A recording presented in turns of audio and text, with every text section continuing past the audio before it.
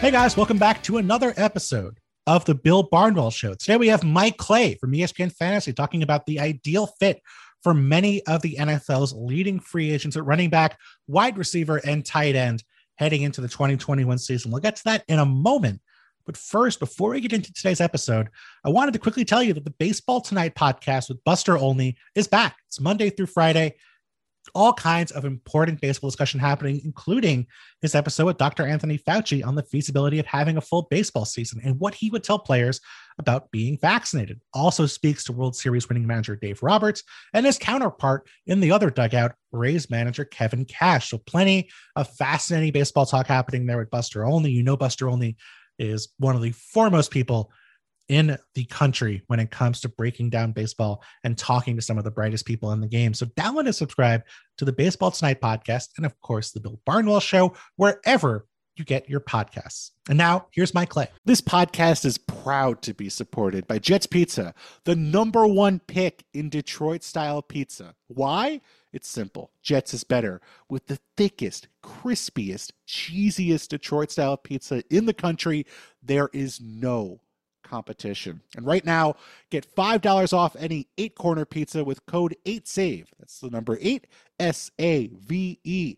Go to jetspizza.com to learn more and find a Jets Pizza location near you. Again, try Jet's signature 8-corner pizza and get $5 off with code 8SAVE. That's number 8, SAVE. Jets Pizza. Better because it has to be.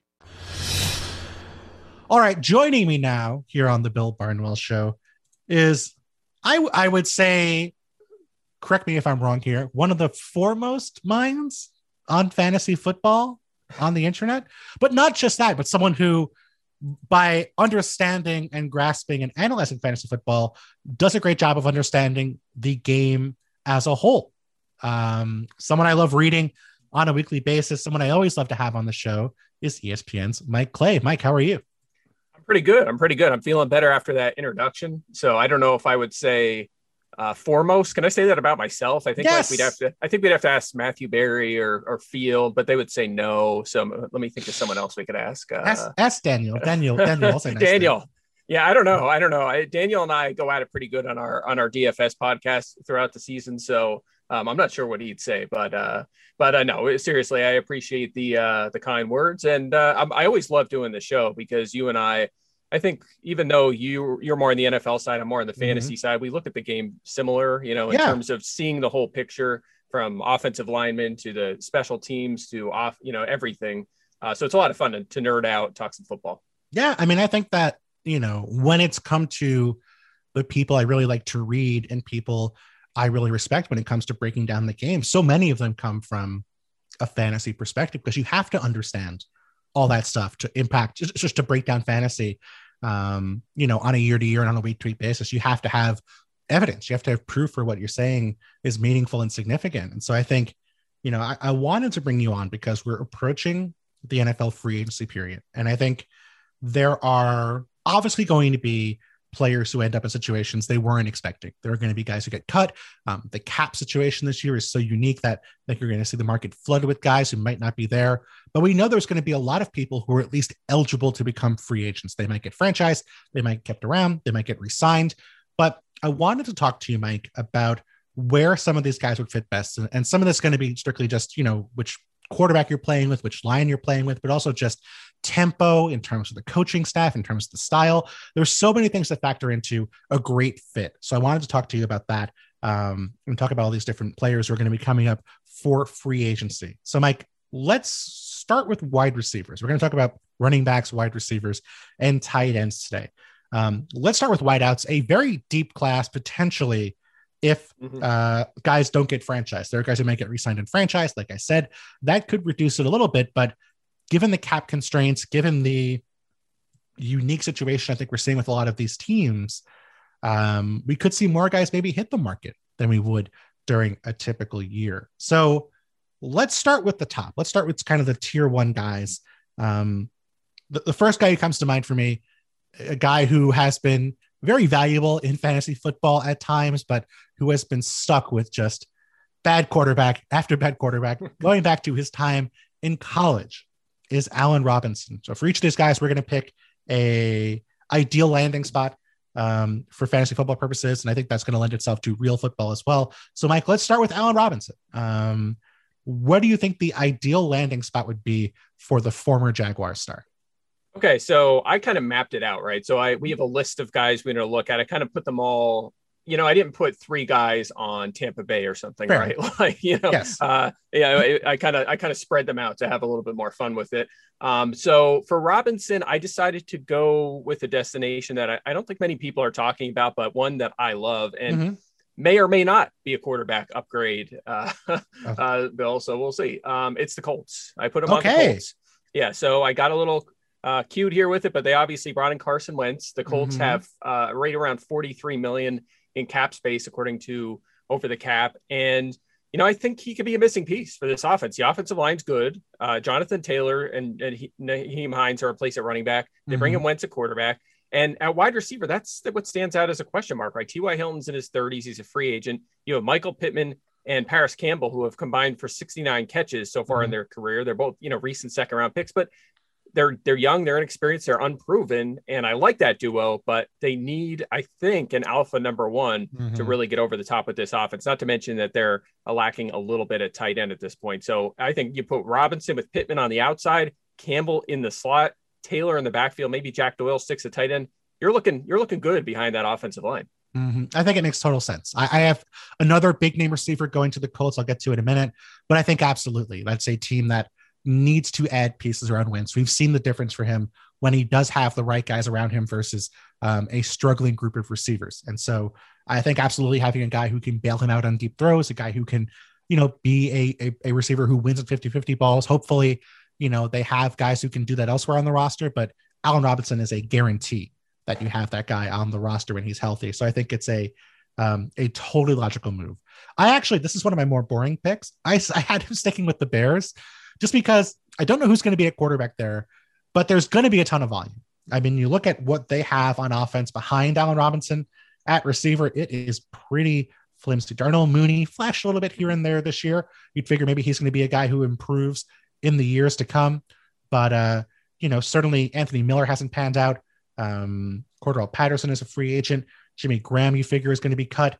Cole Kmet, probably has a bigger role in his second season, you would figure, but still, there's the opportunity for a significant target share there. And I think just the volume would be so significant that I think that's going to be a really valuable role for somebody, whoever the wide receiver one is there. So I want him to have better quarterbacks. I feel bad that he's not going to if he stays in Chicago, most likely, given their cap constraints, but I just think the volume there is so significant.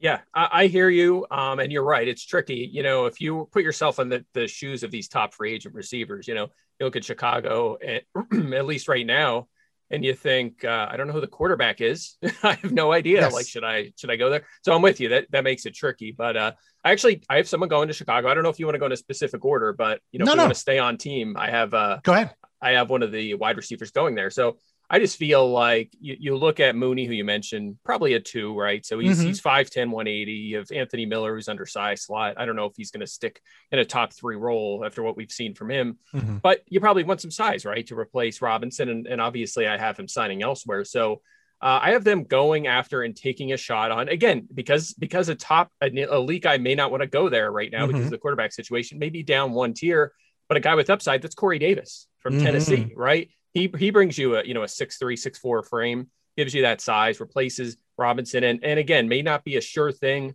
but he's still young. He has a massive amount of pedigree, obviously being a top 10 pick with Tennessee, and I think he's a nice fit. So I just feel like that one makes a lot of sense. And by the way, he was born in Chicago too, so he may want to sign there. He went to nearby Western Michigan. He's from that area, so Corey Davis kind of makes sense here. Maybe a return home to Chicago. Oh man, I didn't even realize that. That's better than my pick for Corey Davis. I like that. I wish I could steal that now. I think everything you said makes total sense, and absolutely a guy who we still think maybe has some upside. A guy who was a 1A to me last year. Not maybe not in terms of the production because he didn't get that many targets, but a guy who on a snap by snap basis averaged almost 11 yards per target.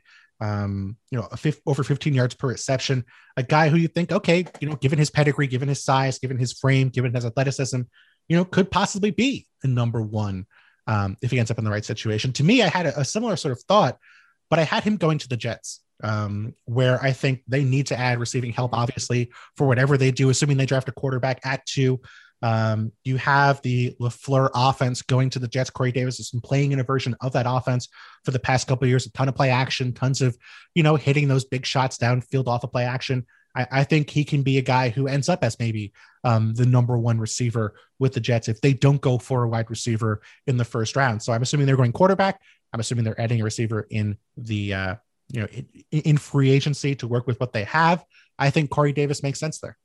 Yeah, I like it too. I did not find, there's like everybody needs more wide receivers, yes. Right? It's just the nature of the beast. So there were a few teams that I couldn't really solve it via free agency, and they were one of them, certainly looking for a 1 or 2. So I left them alone for now, but definitely makes sense. I was trying to find another perimeter wide receiver for them with Brashad Perriman heading to free agency. And who knows if they're going to keep Jamison Crowder. Some rumors that he could be a cap cut. So we'll see.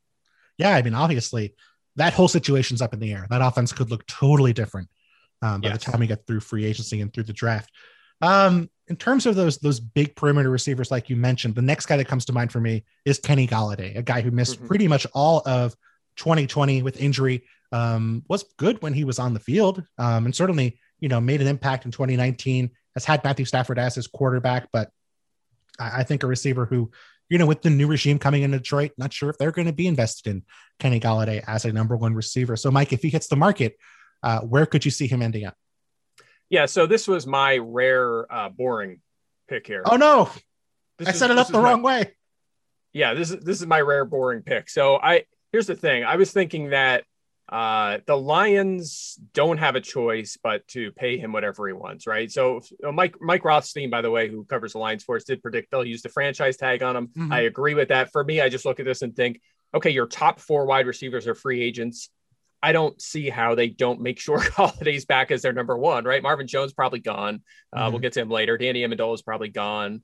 Who else was in there? Sanu, I think, was there for a while. Yeah, so they're all gone. So right now it's Quintez Cephas, Geronimo Allison, who opted out last year, Victor Bolden, and Tom Kennedy. That's their wide receiver depth chart right now. Not ideal. Yeah, so for me, I think he gets paid, whether it's a long-term extension or a long-term extension or the franchise tag. I think he sticks around. Yeah, I think that's fair. I could see maybe if they're just totally tanking and they want to get as many comp picks as possible, maybe he leaves that way. But I think that's the most likely scenario. I agree with you. I did pick a fun scenario for Kenny Golladay, though, which maybe is not realistic, but I think if he does have trouble getting a multi-year deal, which I don't think he would have, trouble's the wrong word maybe, but just if he doesn't get the 1 year, the multi-year deal he's hoping for, given the market, given that he's coming off of an injury, maybe he takes a 1 year deal and sort of goes back into the market next year. I think if he does that, I would love to see him be a member of the San Francisco 49ers. I think that is a team that, they have plenty of weapons. No one is arguing the Niners don't have weapons, but I don't know if anybody they have is that true number 1 guy. Maybe Brandon Ayuk becomes that guy. Maybe Deebo Samuel can get a variety of touches and end up as that receiver in a variety of different ways, but just that true X receiver, they don't have that. And I don't know if they can make it work, but I think if they can use voidable years to bring his contract value down for a 1 year deal, I think that would be such a dream landing spot given the ways that Kyle Shanahan can make a true number 1 receiver pop. It is the total opposite of what I said about Allen Robinson, where, volume, and that does matter. But I think just the total opposite here in terms of just the getting one-on-ones, getting open, hitting those big shots, such a dynamic deep receiver at times with Matthew Stafford. I think he could be that guy in San Francisco on a 1 year deal. Yeah, I like it. I love it. I actually was trying to identify a player for that team, but considering, Deebo Samuel missed so much time this past season with the injury, Brandon Ayuk missed a little bit of time, but he was pretty reliable most of the year. Missed some time. I think he was on the COVID list for a week or 2. But I agree with them going after a number 3. Now you have a guy like Jalen Hurd, Richie James could fill in, but the guy I went with actually was, again, in the ballpark of maybe a cheaper than Golladay 1 year fill in. I went with Antonio Brown. That was my guy. Yeah. So I don't know, you never know with Brown and the off the field stuff and how that will marry with Kyle Shanahan, but I'm thinking that makes sense, right? Just a a more reliable, super highly skilled guy on the field, at least reliable wise. But he gives you that veteran presence. And I love the Samuel Ayuk duo because I feel like the upside there is just massive. It could be one of the best duos in the NFL, not to mention Kittle at tight end. But I think Brown just kind of gives you a really, really intriguing trio. And especially if you stick with Jimmy Garoppolo, you're going to want him to have a ton of help around him. I think that Brown could be an option. So I was trying to find a spot for him. I thought there or Arizona could potentially be a fit. I kind of struggled with finding a great spot for him, but I think those make some sense. I actually had a different guy going to Arizona. My logic has been they need speed. I think that look at them at the end of the year last year. They didn't have anybody who could stretch the opposing team downfield. So much of it was contested passes. So much of it was improvisation with Kyler Murray and DeAndre Hopkins, sort of making magic happen or winning on 50-50 balls. There just wasn't that guy who could really cause teams to sort of get off their, get off their, to press coverage and get off that type coverage. And I think Andy Isabella is, of course, supposed to be that guy, but it seems for whatever reason that Cliff Kingsbury does not want to play Andy Isabella. Now, things could change, can't ever rule that out. But until that changes, I think you have to think about adding a speedy receiver to be maybe the number 3 there to replace Larry Fitzgerald if Larry Fitzgerald does retire. So I know he's not the guy he was a few years ago, but I thought maybe T.Y. Hilton here, where he doesn't have to be the primary guy. He is not certainly the same burner he was with Andrew Luck, but I think a guy who can still stretch teams downfield, a guy who can be at the right price, which might be, $3-4 million a year for a team that does need to spend money on the defensive side of the ball. I think he could be a very viable, number 2, number 3 option at receiver in that offense for a team that really, again, needs that downfield threat. Right. I agree with you. And first of all, how about that wide receiver class, right? That first Kingsbury wide receiver class. I mean, Hakeem Butler is a tight end on Philadelphia now. Keyshawn Johnson, I guess he's worked out for a 6th round pick, but doesn't play much. Isabella, 2nd rounder, bust there. So not going so hot with that class. No. And you're right. They've had to kind of revamp with, obviously they traded for Hopkins. Christian Kirk hasn't kind of lived up to that 2nd round pedigree quite yet. So I agree. They should be in the wide receiver market. Hilton, I agree. I think that's kind of the situation that he should be in, but I actually have him going elsewhere. And this is, he would replace a guy we already talked about in Antonio Brown with the Buccaneers. So I actually, I'll tease this. We'll talk about it, but I have Godwin going back to Tampa Bay. I think that's pretty much all but locked in. They'll tag him. He's going there, and it's the best fantasy fit. Godwin back at Tampa Bay just makes so much sense. So you have Godwin, you have Mike Evans, and you're still in the window, right? You're still in the window to go for a repeat championship. And I think you're going to want a 3rd wide receiver. Now, I like Scotty Miller. I love Tyler Johnson. I think maybe you could get by with those 2, but if you want to go out and get a guy that maybe you get a discount on, a guy who might take less to try and win a Super Bowl, it could be T.Y. Hilton. So I think that's kind of a natural fit to slide in there into that. It's a downgrade, I think, at this point in his career, but I think it makes some sense to sort of try to replace Antonio Brown. I think Godwin does end up going back to Tampa. I know they've said as much, but I'm just surprised. I feel like given the cap issues they do have, given that they can probably get Antonio Brown back on a reasonable deal, given that he is Tom Brady's housemate. I believe. I don't know if he's moved out yet, but I would almost wonder if they're better off using the money they have elsewhere, bringing back the defensive pieces, bringing back a Shaq Barrett or an Ndamukong Suh or Levante David. And they're going to bring some of those guys back in addition to Godwin, but I think it is the best thing for Godwin for sure to go back to Tampa Bay. And I think that if they do bring Godwin back, maybe I want to add one more receiver if Antonio Brown does leave. And I think T.Y. Hilton makes total sense there. I know that I've talked about them being maybe in the mix for Julian Edelman, who's not very exciting as a receiver, but if they do lose Godwin and if Edelman is a cap casualty with the Patriots, which I think is likely. And also Hilton's from Florida. That's important. We're gonna do that a lot here. So that's important. From Florida, go back home and go for a Super Bowl ring with the Bucs. It matters. I mean, at the end of the day, it does make a difference. This stuff does matter.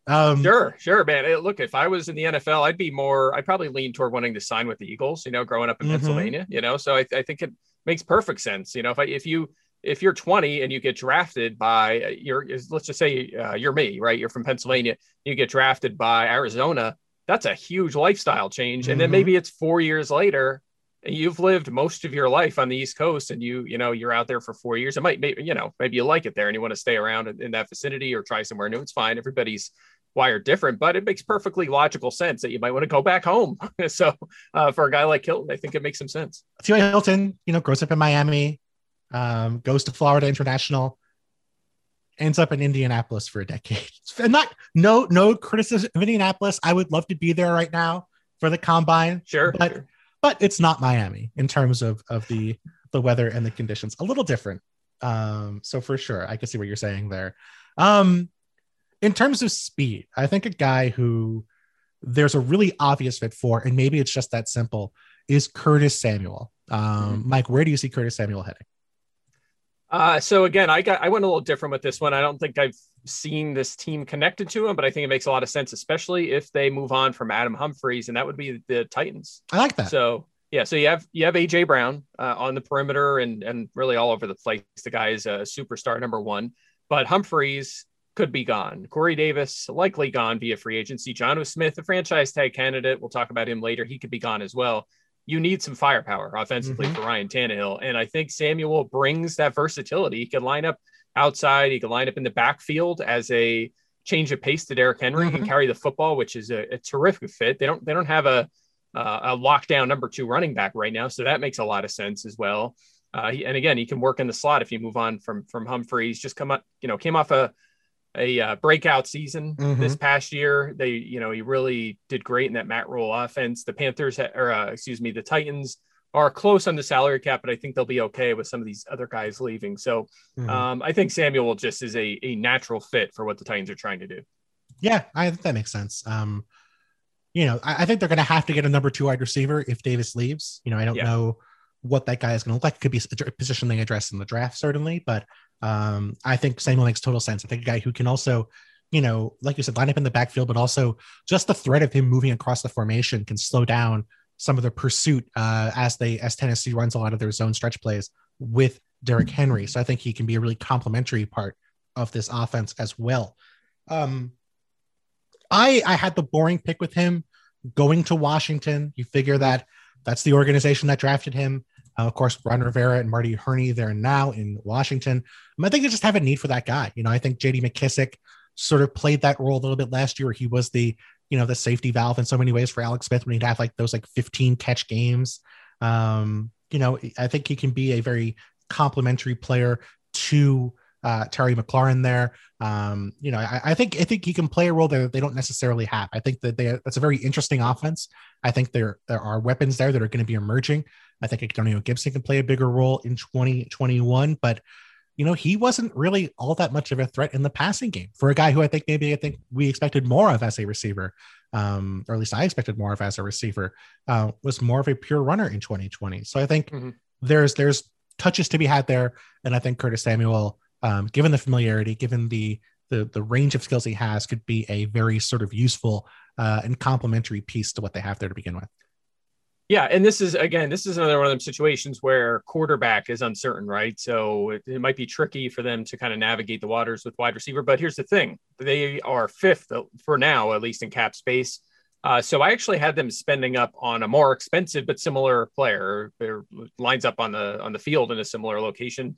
And that's Juju Smith-Schuster, right? Ooh. So they have more cap room, so maybe they'll go aim even higher, right? I think that Juju is probably at least a slightly more appealing acquisition. So that's where I went with them. I agree with you 100% that they have to find a number 2 wide receiver. I don't care who it is.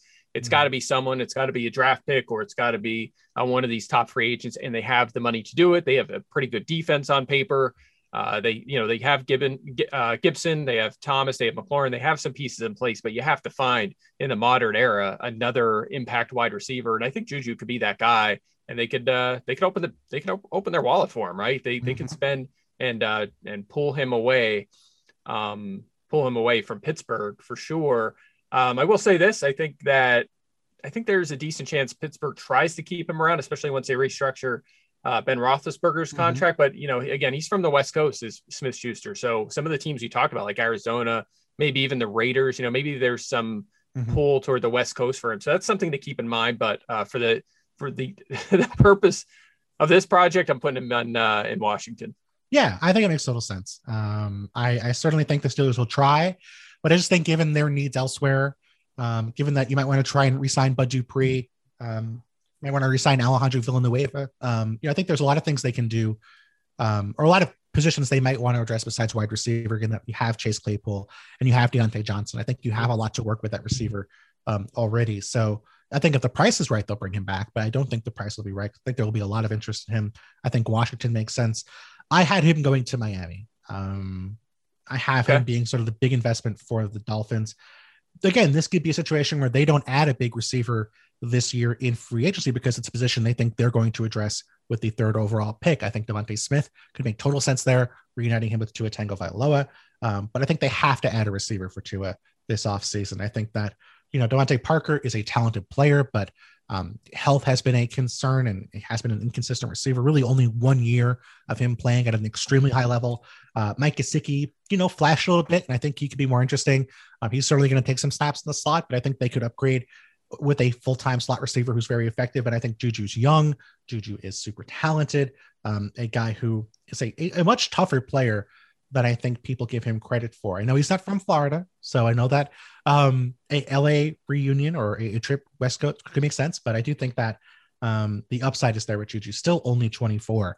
So I think just a organization that's very analytics friendly could see a lot of things they like in Juju Smith-Schuster. So I had him going there. I'm trying to think. Yeah, I think that one makes sense to me. Yeah. I think it makes sense. I think they like Lynn Bowden and it'll give him a shot at the slot. That's kind of what would draw me away. And maybe you find a guy that's more suited for the perimeter to compete with Preston Williams, who hasn't been able to stay on the field. But at the same time, if you bring in a guy like Smith-Schuster, I mean, he just takes over for Bowden, bumps him into more of a gadget role. And then you still have a guy that's a number 2. And then maybe you get a good season out of Preston Williams and you have a 3 in place right there, not to mention Gesicki. So it's going to be interesting with the new offense. He changed offensive coordinators again. Yep. And we'll see how that affects this offense. But I'm with you. I hope they spend elsewhere. I'd be okay with it. Maybe you draft a day 2 wide receiver or sign spend a little bit less there and really attack that offensive line, maybe finish what you were building on the defensive side of the ball. So, we'll see. It's going to be an interesting year for the Dolphins because they're a good offseason away from making the playoffs, I think. They have, and there's so many ways they can go. They have so much to work with. They have cap space. They have the high draft picks. They can control their own destiny. And I think that's a really exciting thing to be in if you're a Dolphins fan. Right. Most prominent free agent left on the books right now at receiver to me is Will Fuller. Who knows what the Texans are doing with anything right now, but Mike, what's the best case scenario for Will Fuller this offseason? Well, I'm good. Again, I know this team doesn't have a lot of cap space, but they tried to trade for him a few months ago. I'm going with the Packers, right? They got right. They have to get a number 2. I think. I know that Packers fans, they're already mad at me because I was tweeting about Robert Tonyan today and how he's a good player. I think he had a nice year, but his stats are going to go down next year unless his targets go way up. He just, he's off the charts, unsustainable. But Allen Lazard, Marcus Valdes-Scantling, Equanimeous St. Brown, even Devin Funchess, I don't think they're the answer, right? And I don't think Aaron Rodgers will be super thrilled if it's the same group next season. So again, they were flirting with the trade already. We know that there's some interest there. Why not go out and find a way to get him on your team? And again, I know the cap could be an issue, but I also think with Fuller missing time, with all the injuries, not to mention that he's suspended for week 1, I think that all of that could lead to maybe he signs a 1-year deal, a proven deal with a contender like the Packers, has a good year, and then it pays off for him next season. So I do really like that fit. So you're telling me that the Packers won't have the best red zone offense of the last 20 years next year, and that Robert Tonyan, I know, right? Robert Tonyan won't. It's crazy. It's crazy. I'm a hater, Bill. I'm a hater, but. Yeah, so maybe Fuller handle some of the bulk of those targets. So by the way, went to Notre Dame. So again, another guy that's in the same vicinity of the country. So it kind of makes sense that he would want to go play for the Packers. I'm looking at this Robert Tonyan stat line now. I didn't realize he caught 88% of his passes this year. Yeah, he was historically off the chart statistically. Let's just put it that way. 4th in yards per target, 1st in catch rate, 1st in touchdown rate. among tight ends over the past 3 seasons. So just, those kind of things. I've done so much research on there. It's one of my go-tos, one of the things that if you do read my work, you read me for, because it's the kind of unique thing that I do. But I posted a chart on Twitter earlier at Mike Clay NFL with a list of the top touchdown rates from the past decade, actually going back to 2009, and what they did the next season. And it's just all red, meaning pretty much everyone plummeted in every category. Touchdown rate, even targets barely go up. You might think, a high touchdown rate, maybe they'll be thrown to more the next season. That's not the case either. So that's a whole nother podcast, I guess. But nonetheless, you can't count on that level of efficiency and production from tight end next season. Maybe the volume goes up. It is possible, but you can't count on that. So I think they should go out and try to find another weapon. I always love when you do this column every year and you put in the introduction, your success rate with those predictions in years past. And it's like either 100% or like high 90s%. Right. Isn't it crazy? I mean, it's such a hard game to predict. You and I both know that well. There's so much volatility. It's so hard, and you just have to accept the variance in most categories. You don't really have to with touchdown rates year to year, because we know that as hard as they are to predict, that we know the extremes will regress to the mean, whether it's super high rates or super low rates. And it's proven year and year and again, there's no point fighting it. I mean, you cannot stop regression to the mean over large samples. It's impossible. And we've seen it just every example. You name a player, it has happened. Absolutely.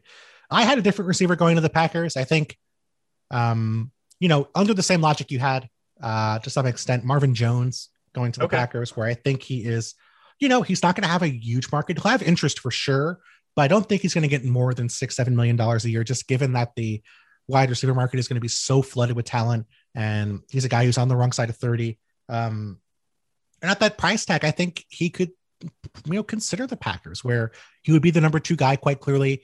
But I think a compliment to Devontae Adams, a guy who, still can stretch teams downfield, certainly made plays downfield with the Lions last year. A good blocker. I think someone who's well regarded as a teammate. I think, Alan Lazard is certainly going to have a role in this offense when he's healthy. Aaron Rodgers is going to move the ball around, but I think a play action shot guy for the Packers. And I think maybe not as good at that role as he would have been 3 or 4 years ago, but still a guy who can be, we know every year Marvin Jones seems to have a game where he has like 200 yards and 3 touchdowns. So, if you have 2 of those games with the Packers, you're probably paying for that $6 or $7 million.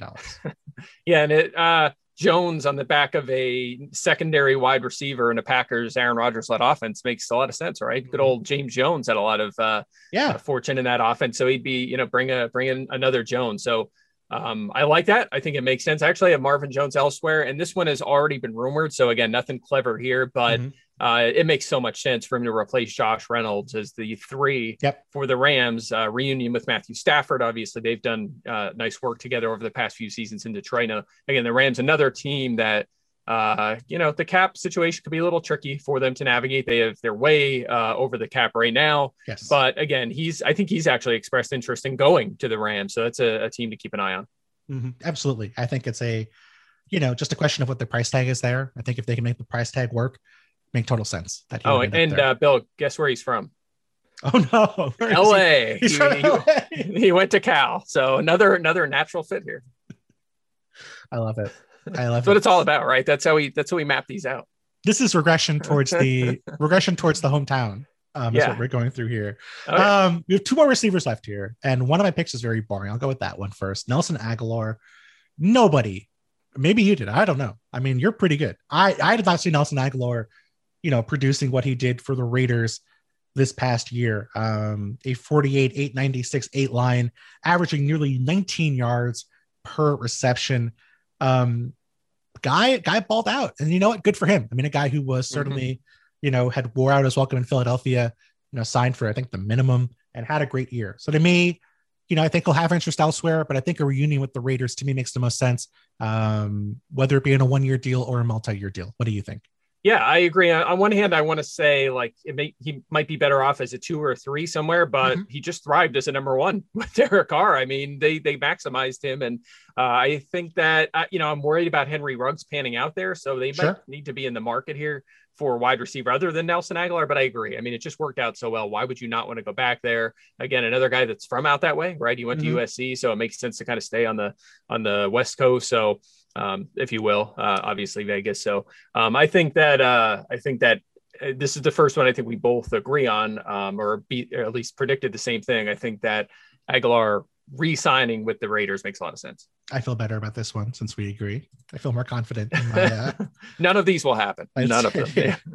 I think Aguilar will happen. I think that's you're right. Yeah, you're right. And I think that you brought up Godwin. I think Godwin does seem very likely to head back to Tampa. We're going to finish up here with the guy I teased going to Indianapolis. Not quite a number one, but I think a guy with some upside, a guy who certainly has talent, but hasn't always been able to show it off because of injuries, is Sammy Watkins. And I know that the Colts already have an injury-prone wideout in Paris Campbell, who has missed most of his first 2 years with various injuries. I think there's still a lot of upside in Paris Campbell when he's healthy, but I think Sammy Watkins, given the size, given the frame, still a great athlete, still a guy who we know when he's healthy can be a playmaker. Maybe you limit his snaps, maybe you limit his workload in Indianapolis because they are going to run a lot of, 2 tight end sets, and they're going to probably draft a tight end this year to help out. And so I think they could be a very 2 tight end heavy system. So he only plays about half the snaps, but I think a guy who on a play-by-play basis can still be very effective. So I had him going to Indy as their sort of like, I don't think they would have a true number one in this scenario, but I think they would have, a few guys who can be a number one on a week-to-week basis. Yeah, I like it. I like it for sure. We've seen Carson Wentz spread the ball around to a lot of players in Philadelphia, so that could make sense for sure. For me, Watkins, I had 2 teams. Actually, I had one team that I had listed, and it turns out, again, I had so much fun looking for where these guys were from, and obviously knowing where they went to school. But Sammy's from Florida, and yes, the Jags, I think, make sense, right? They have the most cap space. You have actually a pretty good situation, right? I don't think they need to go out and spend the money on a number one per se. You have DJ Chark and Laviska Shenault, who I think is a really intriguing 1-2 punch. You have James Robinson in the backfield. So I think tight end and a third, maybe a 2/3 at wide receiver makes some sense for Jacksonville. So I have Sammy Watkins going there. Again, just like you said with Indianapolis, same kind of thing, right? You have 2 young receivers. You don't necessarily need to be the number one. So I think there's that. Or dare I say, back toward where he went to college in Clemson, could he be the 3 for the Panthers, right? I think that makes some sense too. DJ Moore and Robbie Anderson primarily line up outside, so that it's not a perfect fit if you're trying to find another slot wide receiver, but I'm going to talk a little bit more about that when we get to the tight end position. But nonetheless, I think there's a couple fits for Watkins, but I'll predict officially the Jags. Yeah, they were the one team that I couldn't find a landing spot for someone, like you said, with regards to the Jets. Although I will say, as we get to the tight ends here, I did have a tight end going there. And the tight end I had going there was Jonnu Smith, where I think they are going to be a team that, I'm not sure what that offense is going to look like on a week-to-week basis, but with Darrell Bevel there, certainly a guy who has been very comfortable using his tight ends in the past, a guy who's valued tight ends. I think that they believe they just declined Tyler Eifert's option, if I'm not mistaken. The Jags did? Yes, that's correct. Yep. So he is no longer in the picture. Not much there. I know they have Josh Oliver on board, but has not been an impact receiver by any means so far in his career. So I think a blank slate there at tight end. And I think that Jonnu Smith could be he's an effective blocker. He's an effective 2A tight end. And a red zone threat. So I think that if they don't land on that number one wide receiver or wide receiver who makes sense, could certainly see them going for a tight end and going for Jonnu Smith. Yeah, I think that makes sense. And I'll get back into him in a second, but I actually have them again. This one, I struggle with this one because I think there's lots of potential destinations for Hunter Henry. And that's the guy I have on Jacksonville. Right. So, look, like I said, they have a 1-2 punch of wide receiver. Maybe they go after a Watkins as a 3 there, find a number 3 receiver, but you have Robinson. Tight ends kind of jumps out as the spot you need to address, especially with Eifert gone. So and they're number 1 in cap space. So they can afford to spend up and get the best tight end on the market. It seems like Hunter Henry is willing to move on from Los Angeles this season. So I think you bring him in, you give another weapon for Trevor Lawrence, assuming he's the pick there. I think that one makes a lot of sense. I also jotted down Cincinnati for him. They could certainly use an upgrade at that spot and give Joe Burrow a weapon. Again, a team that's really has an underrated group of skill position players, and obviously a reunion with the Chargers. It's just a lot of young tight ends, a Herbert, a Burrow, a Lawrence that could really use a guy like Hunter Henry. And I think he has some good spots where he can go somewhere, sign with a tight end needy team that has a good young quarterback. Mm-hmm. Yeah, I mean, I will say this much, Mike. I don't like arguing with you, but Hunter Henry is from Arkansas. I know. Guess where Jonnu Smith is from? Where's he from? I don't know that one. He went to Florida. Oh, right. Yeah. Right. Born in Philadelphia. Philadelphia. Yeah. You got me on that one. You beat me at my own game. You beat me at my own game on that one. I finally found one. So excited. You did. But I do have a different home for Jonnu Smith. We want to put a bow on tight ends here. I know we're only going to talk about a pair here, but I have him on Carolina, right? And I'll tell you why. All right. This is why I have him. First of all, we already talked about Curtis Samuel potentially leaving. That opens up that void in the slot. But also, I don't think people realize this because he was a non-factor in fantasy and only had a 6% target share. But Ian Thomas played 40 snaps a game, and it was not just blocking. He ran 26 routes a game. Mm-hmm. For perspective, DJ Moore ran 33 routes a game. Robbie Anderson ran 32 routes a game. Christian McCaffrey, the games he played, 26 routes a game. That was equal to Thomas's 26. So he was out there. They'd snap the ball. Teddy Bridgewater would drop back, and Ian Thomas is running routes, and they just never threw it to him. There was no. So what I was thinking about all year long as I watched this progress throughout the season is, man, if they go out and get a pass catching tight end, that could really open up this Panthers offense as it continues to develop. So I have Jonnu Smith there. I think they'll try to find a better pass catching tight end, give him them snaps, and that could really be a big time for this offense. So Moore, Anderson, maybe Jonnu Smith, someone like that, potentially get a number 3 receiver. Maybe they re-sign Curtis Samuel. We don't know. You'll have McCaffrey back. And Bill, I'll tell you what, there's no team I'd love to see get Deshaun Watson more than Carolina. I mean, there's a lot of good fits, but it would be so awesome after what they did defensively last offseason, cleaning house with the new coaching staff, going super young, drafting all defensive players. They overachieved in Rule's first year. You have some good skill position players in place. You need to address the offensive line a little bit more fine. But they're close. I mean, Watson could put them right into the playoffs, or at least in the playoffs conversation. I would love that fit. But anyway, getting off on a Panthers tangent here, but you get my point. Mike, as a DJ Moore dynasty investor, you're saying what I want to hear. Put it that way. That would be wonderful. And I think they are a team that, I think if the Texans would answer their calls, I think they would be making a serious, significant offer for Deshaun Watson. I think they are a team that is comfortable saying, okay, we will do that, the 4 first-round picks. We'll do something over the top to get this done. Because I think that is a team that does think, if we get the right quarterback, we are a top 5, top 6 offense. And I think, maybe they have to add a left tackle, but I think they could be in that tier of offenses if they do get the quarterback situation figured out. Right. Let's finish up here with running backs. A bunch to talk about here. Let's start with the big name, Aaron Jones. Do you think he's going to go back to the Packers, or where do you think Aaron Jones ends up? Where do you think he should end up in 2021? I do not think he goes back to the Packers, and I'll tell you why. So, and I'll marry this right in with another guy in our list, Jamal Williams, too. This whole conversation. So, I think that if you were thinking logically about building a backfield, right, you would think that. And I tweeted this the other day, so I'm just going to steal right from my tweet. But you would think that of these 3 things, 2 are reasonable, 3 are not, right? So one would be the Packers draft a running back in round 2, right? So they already did that. They took A.J. Dillon last year. They pay up a super expensive, salary to Aaron Jones. And the other option is you extend Jamal Williams, right? So do you really think they would do all 3 of those things? It doesn't make sense. An extremely expensive contract, and also re-sign Jamal Williams. So I don't think he's going to be super cheap by any means. So cheaper than Jones, but not super cheap. So they already drafted Dillon. He's locked in, I think.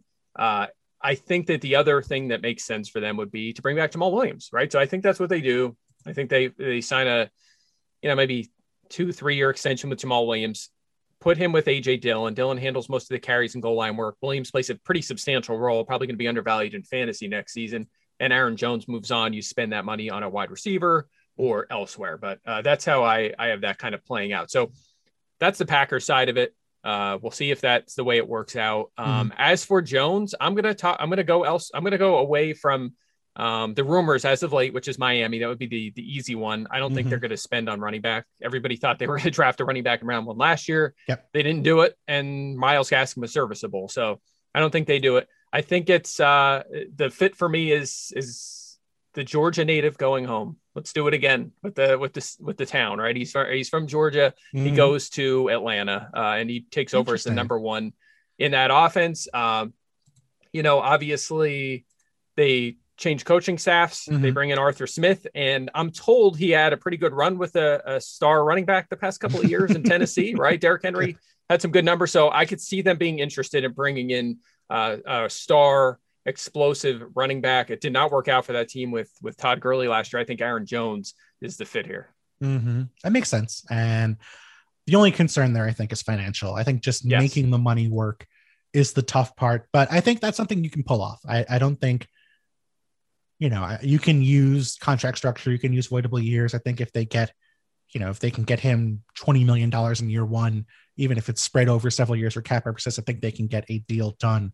So I think it wouldn't be out of the question against up there. And certainly a need at running back there with Todd Gurley hitting free agency. I am going to say Miami. I know it's the boring pick. I also agree. I don't think they're inclined to spend that much money on a running back, but I think the market might not necessarily be there for these guys. I think that, I don't think they want to spend $12-13 million a year on a running back. But if you get to free agency and Aaron Jones is looking for $8-10 million a year, that might be more interesting, and I think certainly they have the finances to make it work.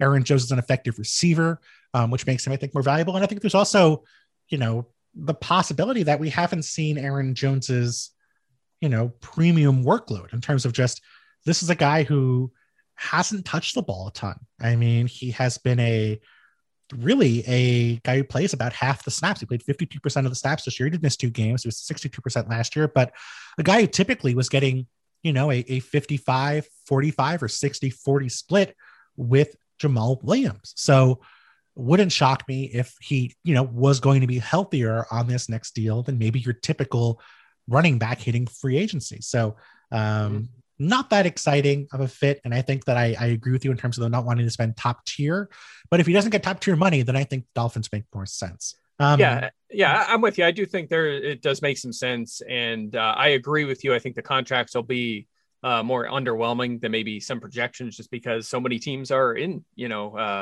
struggling with the cap right now. So I'm with you. And it would be exciting from a fantasy standpoint. I think there'd be a lot of value there. And Myles Gaskin would kind of fill the Jamal Williams role that, this probably play similar role to the one Williams played in Green Bay. So it's possible. But for Miami, for me, I actually went a different way again.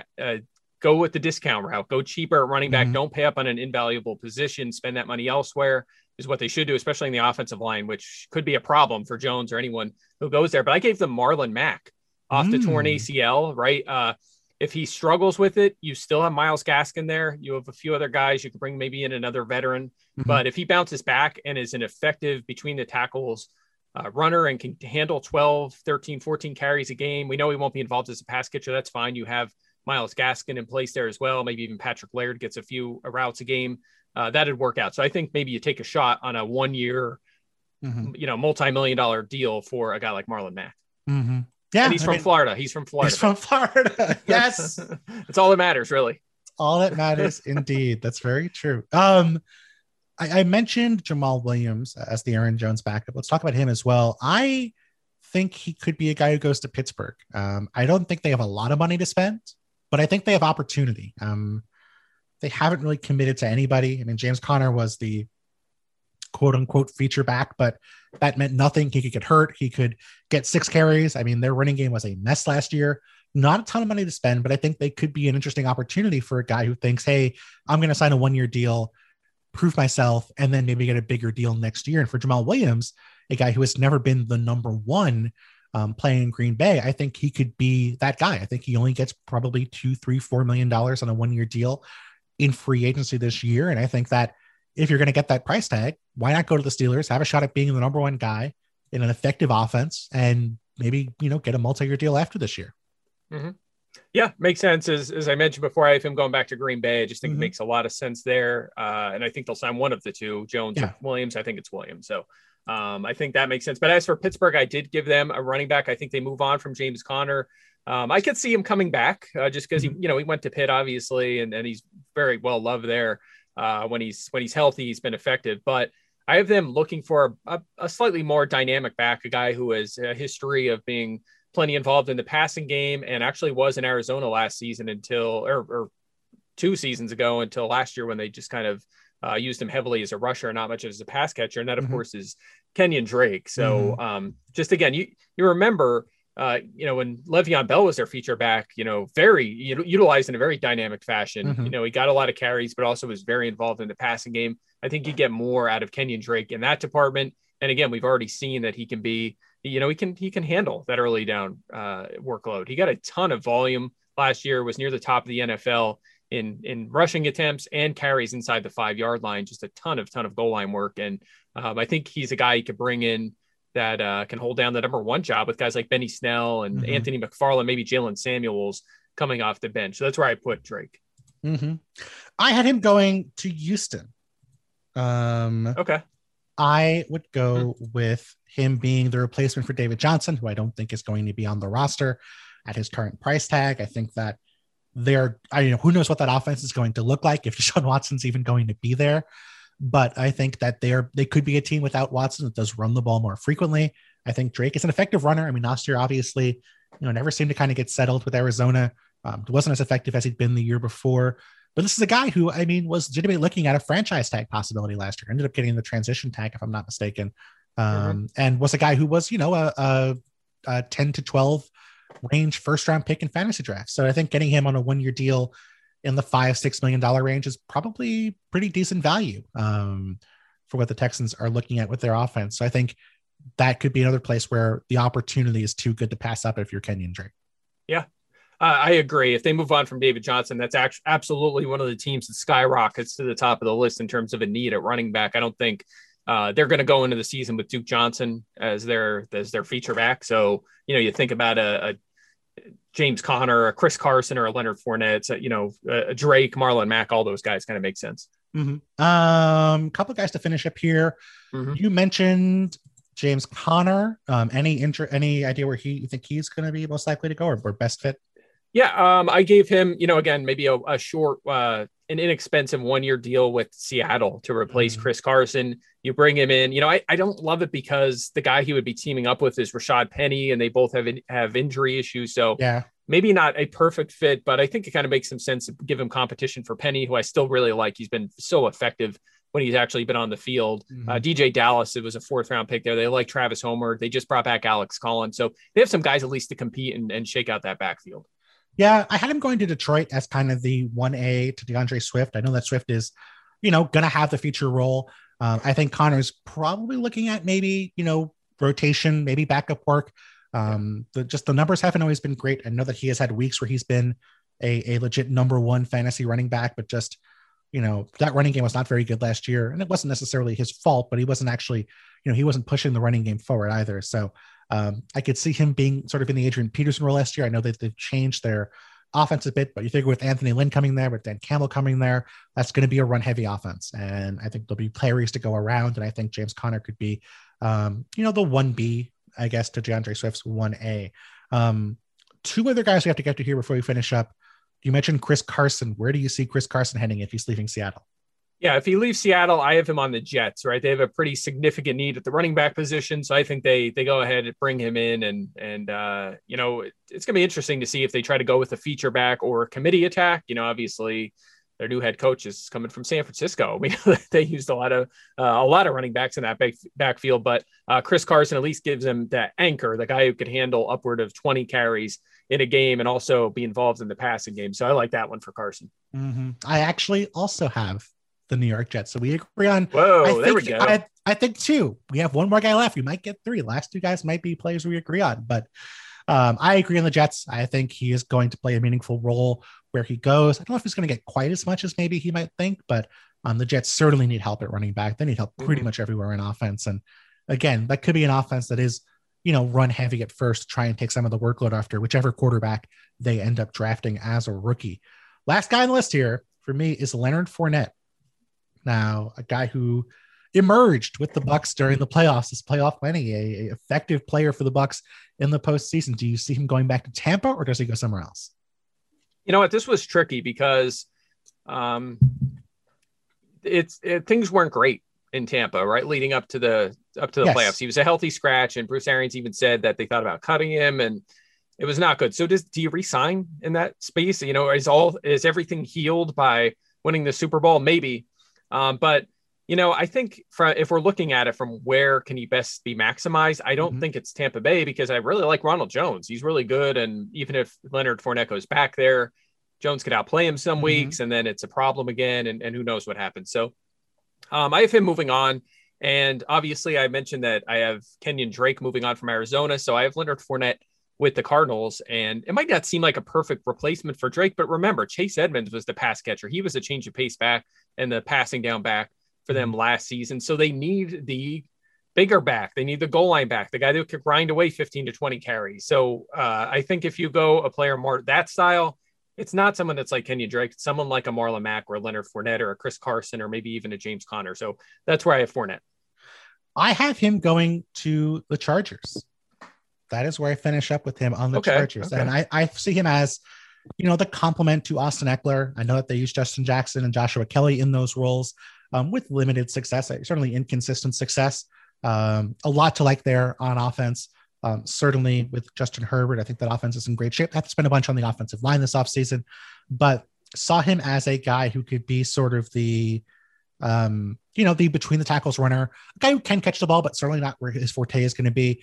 I think a guy who, is an early down back there with Austin Eckler being the, not figuring in on early downs, but also being the third down back. So thought that could be a good rotation there in Los Angeles to finish up with Leonard Fournette, although he is not from Los Angeles. He's from LA.